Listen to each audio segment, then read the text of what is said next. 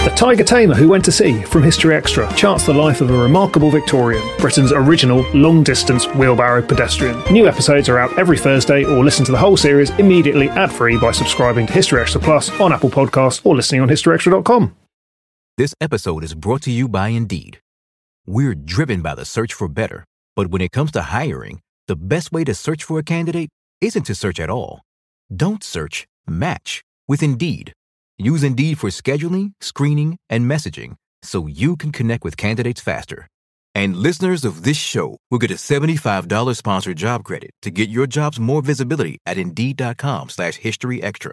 Just go to Indeed.com/History Extra right now and support our show by saying you heard about Indeed on this podcast. Terms and conditions apply. Need to hire? You need Indeed. Isn't the point of traveling to get away from it all? To feel the best you've ever felt? Then maybe you should check out Aruba.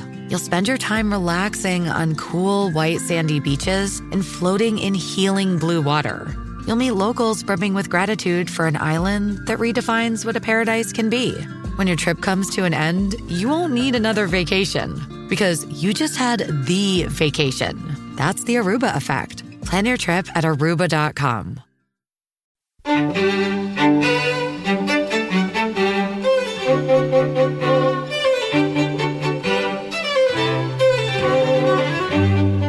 Hello and welcome to the History Extra podcast from BBC History Magazine, Britain's best-selling history magazine.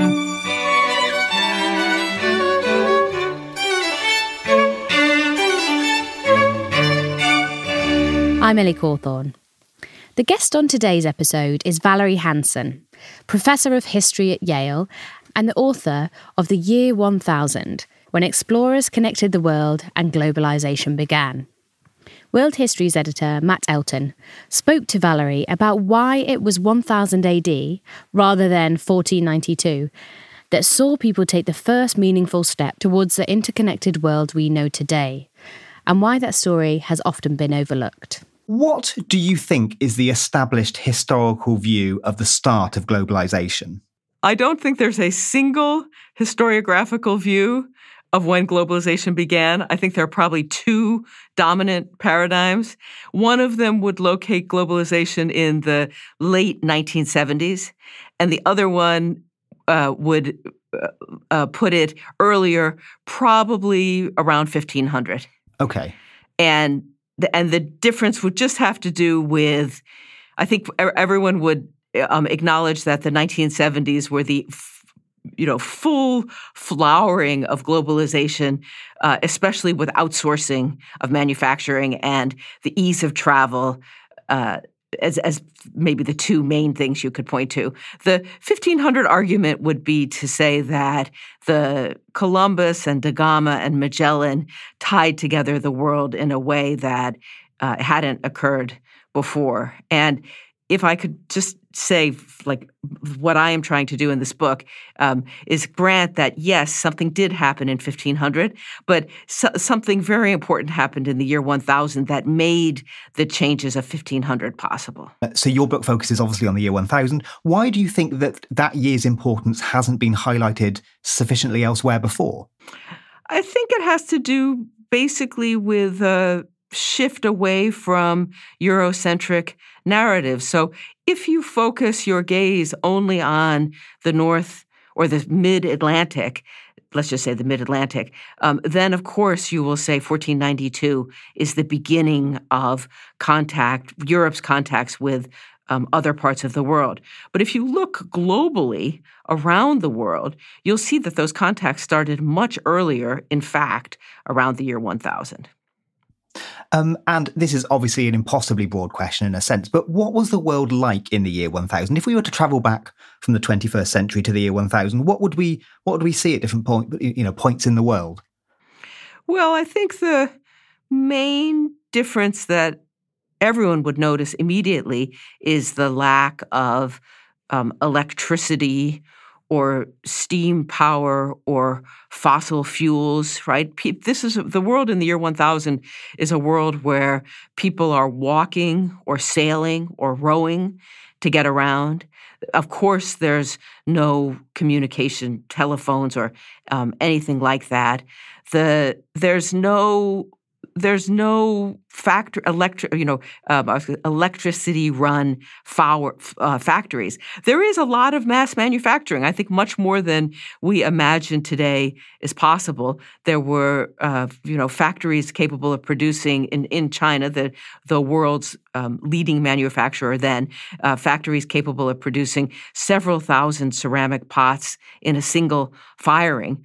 But it was done with wood, or sometimes coal or coke, the fuel for the kilns. And then there's a large labor force. They're just not sitting in a room powered by electric light. They're still functioning with natural light. I also think it's a world that is not capitalist in any sense that we understand it today, that the richest people are merchants and they're making things and selling things, but there's no stock market any place in the world yet. Do we have a sense of what the world population was in 1000 AD? It's about 250 million. Okay. And China's population is probably around 100 million, so that's 40% of the world's population then. And China's proportion of the world population is somewhere between a quarter and 2/5, a quarter, a third, 2/5 of the world's population over all time.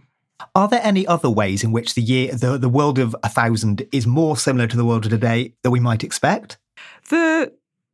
Well, I think the first thing is that it was a world with multiple power centers. So the world after 1500, really Europe is the most powerful nation, and most of the exploration that's going on is coming out of Europe, is being done by European explorers. So whereas in the year 1000, China's an important power, the Islamic world is an important power. To tell the truth, Europe is still very far behind the Islamic world and China.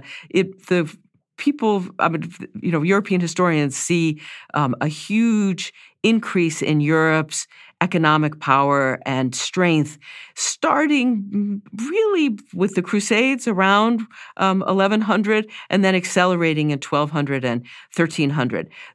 So there's the different parts of the people living in the different regions of the world are much more evenly balanced. So in that sense, it's much more like our world today. And then a major similarity, and this would be true, I think, of any period in the past, although we tend to forget this, that the people are themselves just people like us, and they react in the same way, and they are frightened by new things, or some people are curious about new opportunities. And that's what makes it so interesting, I think, to look at this world and imagine ourselves facing the decisions that people were facing then and thinking about how we might do what they decided to do.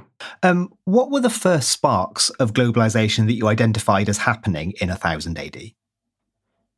Well, I think the absolute first one, and also the one that we can firmly date to the year 1000, is the crossing of the North Atlantic by the Vikings, who are starting from modern Scandinavia and particularly Denmark, and then moving to Iceland, and then from Iceland to Greenland, and then from Greenland to what is now Canada, to North. It's funny when we say northeastern North America. So the maritime provinces of Quebec and then Newfoundland and Labrador. Mm. In Canada. How can we find out about their voyages? There's two kinds of sources. One source that is oral narratives that were written down in Icelandic in about the 12 and 1300s. And these are accounts that families pass down from one generation to the next about their ancestors' accomplishments.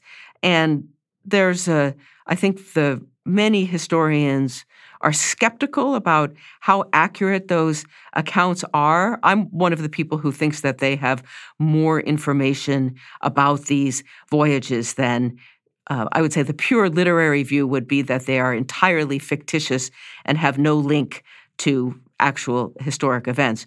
But we know that they have a link to actual historic events because in the 1960s, two Norwegian archaeologists, well, actually a diplomat and his archaeologist wife, the Ingstads, used the narratives to look for the places where the Vikings had gone, and they found an archaeological site at a Canadian town. It's on the northern tip of the island of Newfoundland, and the site is called Lansaw Meadows, and that is indisputably that is an archaeological site testifying to the Norse crossings of the North Atlantic. So that, I think, is the moment that the book starts with and that we can look at and say is the beginning of this earlier wave of globalization. Then we can look around the world and see that in different places, but in many different places, that people are moving to new places. I think this is linked to that question about population, that maybe when the world reaches, maybe I shouldn't say maybe, we'll just say when the world reaches a population of 250 million, that seems to be a tipping point, and people start to go to new places. There's no new technology. There's no technological breakthroughs. But when the Vikings cross the Atlantic, they're crossing it in sailboats that also have oars. So it's very and there's no evidence that they used any navigational instruments. That this is just they're sailing with a sense of I was going to say by paying attention to the stars and the tides, and having a sense that, like, when they see birds, that they'll be getting near to an island or a settlement, some kind of human settlement. So that anyway, so all around the world, so it's the Vikings are crossing the North Atlantic. There are sailors, the ancestors of the modern residents of Malaysia who speak a Polynesian language, a language related to Polynesian, so they're called the Malayo-Polynesians. They cross the Pacific. We have Chinese navigators going into the Indian Ocean. So this is happening all around the world. Rather than being a technologically driven breakthrough, can we see this as being a breakthrough driven by agriculture? It's definitely, agriculture plays a role because it contributes to the rise in population. Right, that because you have in the main agricultural centers of Afro-Eurasia, and we know a little bit about the Maya, but so in Western Europe, in England and France, in China, especially southern China, in the Islamic world, so the area of modern Iraq, we have a lot of agricultural innovation occurring, and we know that productivity is going up. And that productivity frees some people from having to work the land. And the same is probably true in the Maya heartland in Mexico, in the Maya heartland in Mexico. That increase in population, I think, certainly contributes to the globalization. But I think the sea journey part of it is key to seeing the integration of different regions. There's also a lot of overland travel. There are new routes opening up across Afro-Eurasia, but also that's one of the things that's very interesting about the Americas. We have no written documents from the Maya from the year 1000. The last Maya inscriptions are from around 900, but we know archaeologically, we can see archaeologically evidence of contact between the Maya. So in the year 1000, their biggest city is on the Yucatan Peninsula. Contact between them and the American, what we call the Southwest, so the states of Utah and Arizona, Colorado.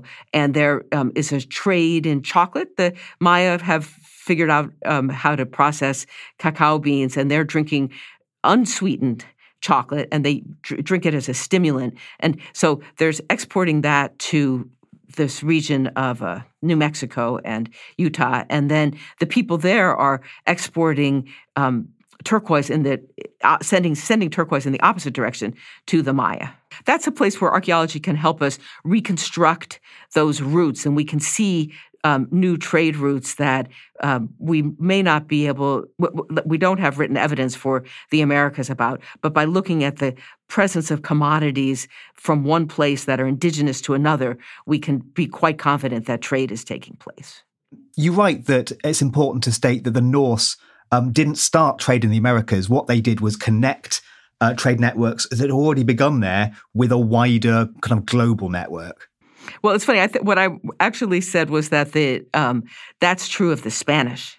Okay. I mean, with Christopher Columbus. So, because when the Norse come, they are there for just about 10 years, and there's very little evidence. In the Vinland sagas, they describe encounters between the indigenous peoples and the Norse, and the kind of trading that's taking place. In one of the accounts, the Norse are trading red cloth. In another account, they're trading milk and maybe some kind of cheese for the furs. That's the product that the indigenous peoples present to the Norse. But in the year 1000, we can see all across North America, and then some of it connecting to the Andean region in South America, these trade routes. And then what's interesting is when Columbus arrives in the Caribbean, his son is with him,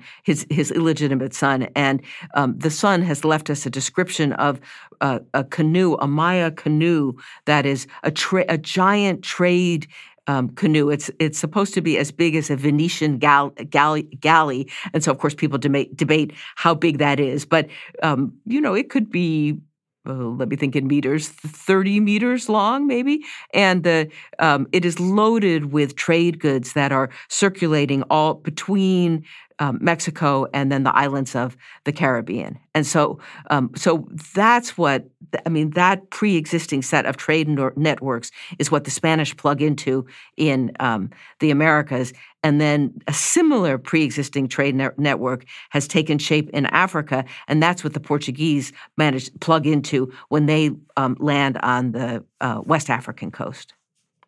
What was the situation in Africa?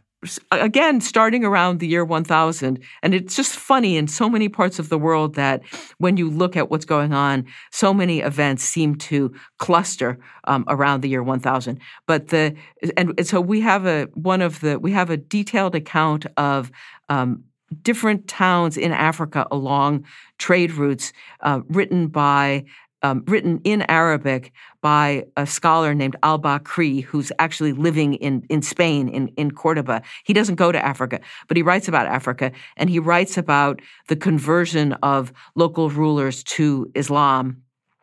He also talks about the trade that's taking place, and there's a key trade. It's a triangle trade that starting on the Mediterranean ports of North Africa, traders are bringing cloth and some European like beads. We would say manufactured goods, except they weren't made in factories. They're handicrafts. And those goods are then the Africans are at those ports on the North African coast are trading the main commodities that are leaving Africa. So that's gold and also some slaves. And then the triangle trade is that those handicraft goods from Europe are carried overland to the salt mines in the Sahara, and then they're traded for salt, and then the caravans carry the salt farther south, where they trade the salt for gold and slaves, and then they take the return trip to back up to those Mediterranean ports. So Africa is definitely connected by trade to the Mediterranean, and then also to the Islamic world, which is to the east of Africa. And so because of those contacts, we have a written record that we can work with. So we have more information about what's going on in Africa than we do in the Americas. You mentioned Islam there. What role did that religion and Christianity play in driving this change? I was going to say in the year 1000, it's the what we now call the world religions. A lot of them get their start, gain traction in the year 1000. So it's Islam, Christianity. There's no Protestantism yet, right? The Reformation hasn't happened, but there's the Roman Christianity, and then Eastern Orthodoxy. There's also Hinduism and Buddhism, and all of these religions have an appeal to the rulers of smaller countries that are trying to figure out how to become more powerful.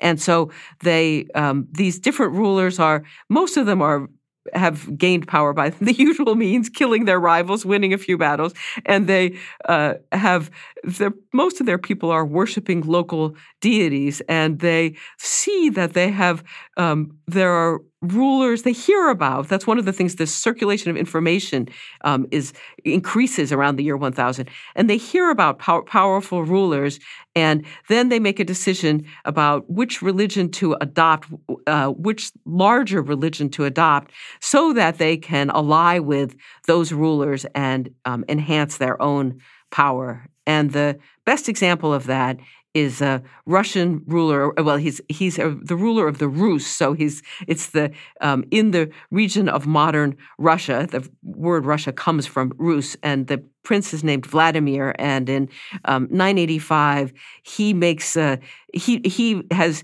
been his people. Just as I was saying, that they often are, these new rulers are living in societies where people are worshiping local deities. And Vladimir takes power in a series of complicated events, including killing 2 half-brothers, and then he puts up shrines to these local deities. But then I think he realizes that he needs something more as a glue to hold his people together. And he's unusual because he sends out fact-finding missions to his neighbors to find out about Roman Christianity, Eastern Orthodoxy, Islam, and Judaism. And it's just because his capital is in Kiev. So he's right in the middle of Afro-Eurasia. So he has neighbors that follow all of these religions. And then he weighs the pros and cons of those different religions and decides that Eastern Orthodoxy is the best religion for him. His envoys come back, and the record is written after the fact, and it's to justify his choice.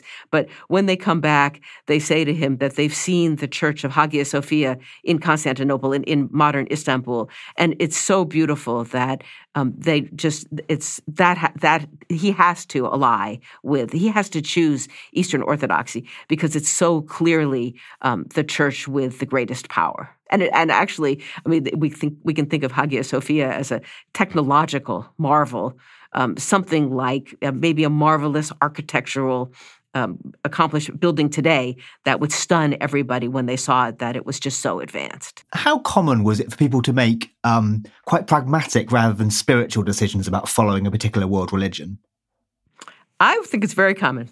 I think that's probably the norm.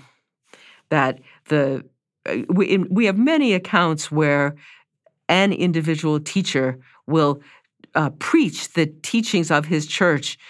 I think it's almost always preachings of his church to a ruler. And so, the rulers are being exposed to church teachings. But the actual decision about which religion to adopt, I think, often boils down to what can the ruler do to enhance his own power. So it was more often than not based on religious conviction, but more about keeping up with the neighbors, if you like. Yes, I think that's absolutely true. We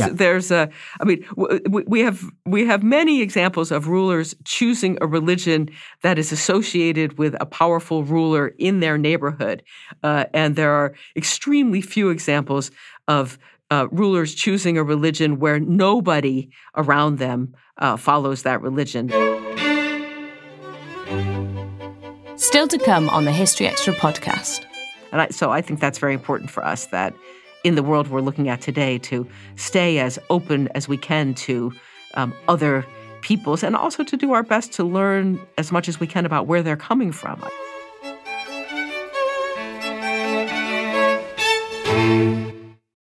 This episode is brought to you by Indeed. We're driven by the search for better, but when it comes to hiring, the best way to search for a candidate isn't to search at all. Don't search, match with Indeed. Use Indeed for scheduling, screening, and messaging so you can connect with candidates faster. And listeners of this show will get a $75 sponsored job credit to get your jobs more visibility at Indeed.com/HistoryExtra.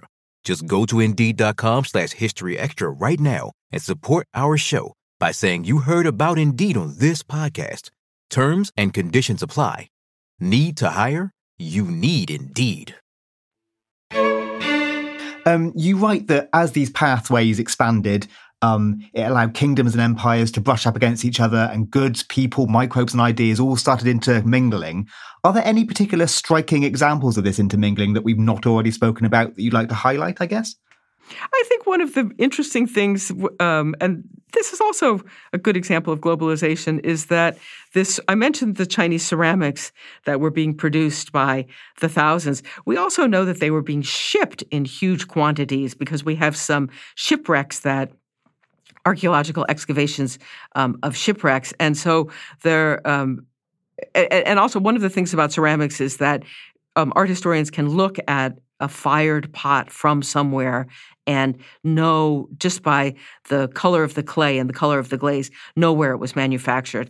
And so there are two pots that were found in an Iranian town called Susa, and one of them is a Chinese export pot, and one of them is a local copy. And that allows us to see that the local copy is nowhere near as high-tech as the Chinese pot. And in a lot of ways, I think the high-fired Chinese ceramics, these are called celadons, and they can be very white, almost translucent, or they range from that along to a kind of a blue-green.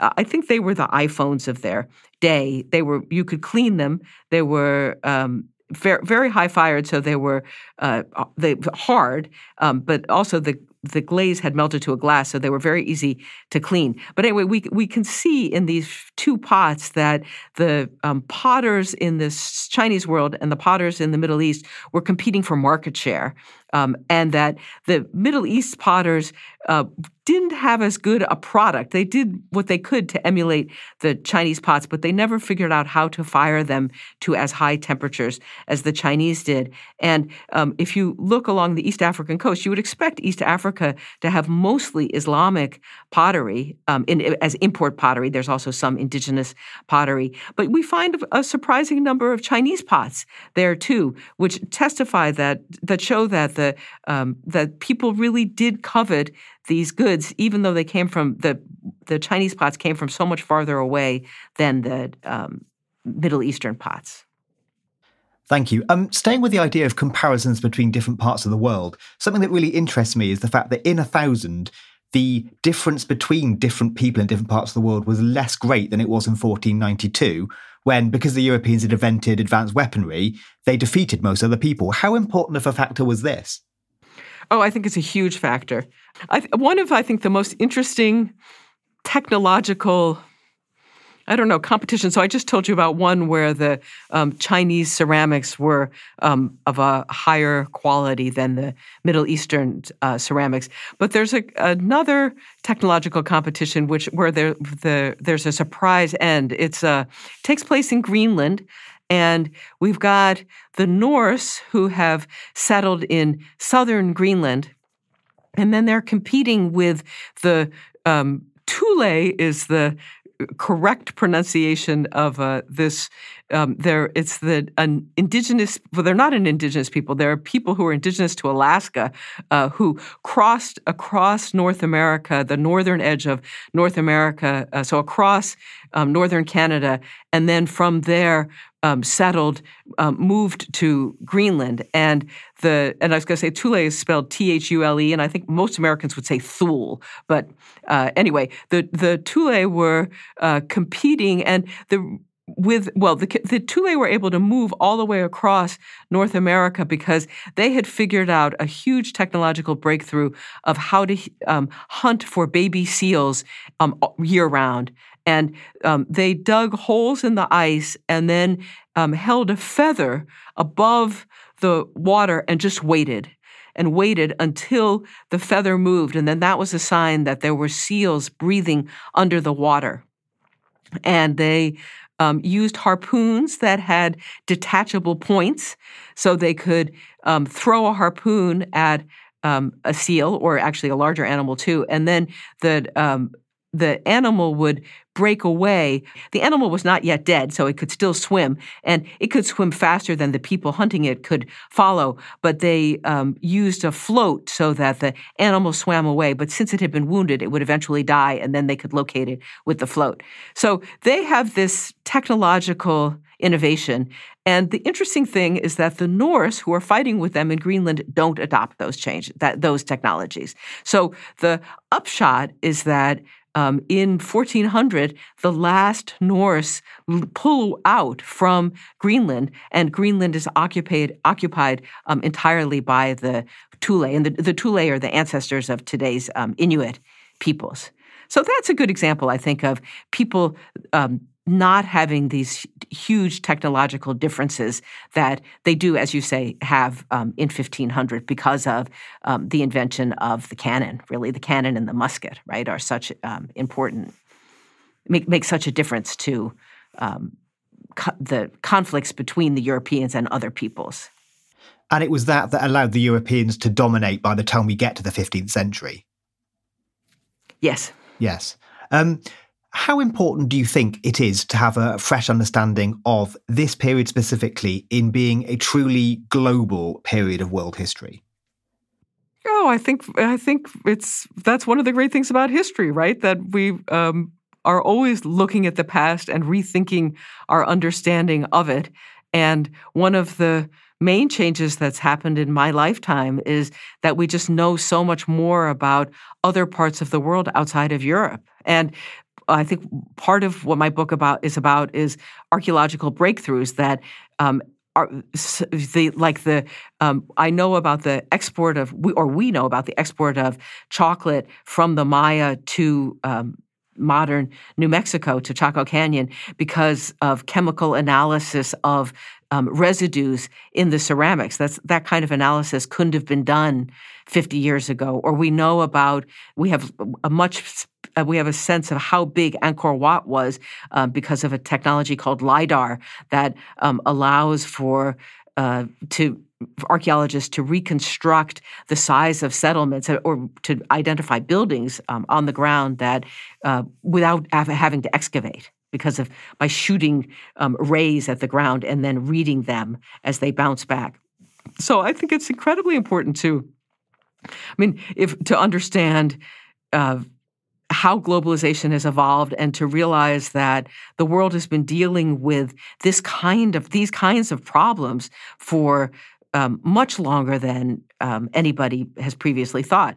One of the things that's very striking is that we have anti-globalization riots, and we have them in different parts of the world and early on. So there's one in China. There's a massacre of some expat. It's a grim topic, killing foreign merchants who've profited at the benefit of local people. But it's a real thing. It's a problem we face today, too, is the resentment of local people seeing merchants profiting at their expense. But we have the targeting of foreign merchants in China in the late 800s. There's a riot in Cairo in around the year 1000 against Italian merchants, and then very famously in Istanbul, in Constantinople, is a riot that takes place. It's called the Massacre of the Latins in the 1170s, where the local population turns against the Italian expat merchants. So, I think if we're trying to figure out solutions for our own future, it's very important to understand what's happened in the past, because that's maybe our greatest resource for figuring out how to go forward. Do you think this new view of the year 1000 has any lessons for us in 2020? Well, I think, when you look at the things that people did and how people reacted, and some people, we have some accounts of when the Norse first arrived, that they came across a small group of local people, and without even talking to them, they just kill them. But then we have other Norse who encounter local people and try to communicate with them. They have no common language, and try to do some trading with them. There's no question that the people who try to learn about the other peoples and reach some accommodation with them, do better, prosper, as opposed to those who just have a purely defensive reaction. And so I think that's very important for us, that in the world we're looking at today, to stay as open as we can to other peoples, and also to do our best to learn as much as we can about where they're coming from. I think it'll allow us to negotiate better with them if we have a better sense of their past and how they understand their past. And as you said about people in 1000, that essentially we're all the same when it comes down to it.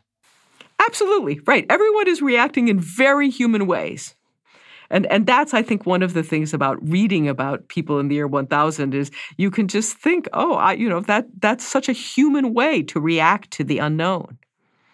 So if you cut away all of the non-essentials, the technology and the cell phones and the computers, and just say, how do people react when they encounter other people, then that's what we see happening around the world in the year 1000. That was Valerie Hansen. Her book, The Year 1000, When Explorers Connected the World and Globalization Began, is on sale now, published by Viking. You can also read more from Valerie in issue 22 of BBC World Histories magazine, on sale now. That's available online at buysubscriptions.com. Thanks for listening. This podcast was produced by Ben Hewitt and Jack Bateman. Tune in next on Wednesday when Dan Jackson will be discussing the history of Northumbria.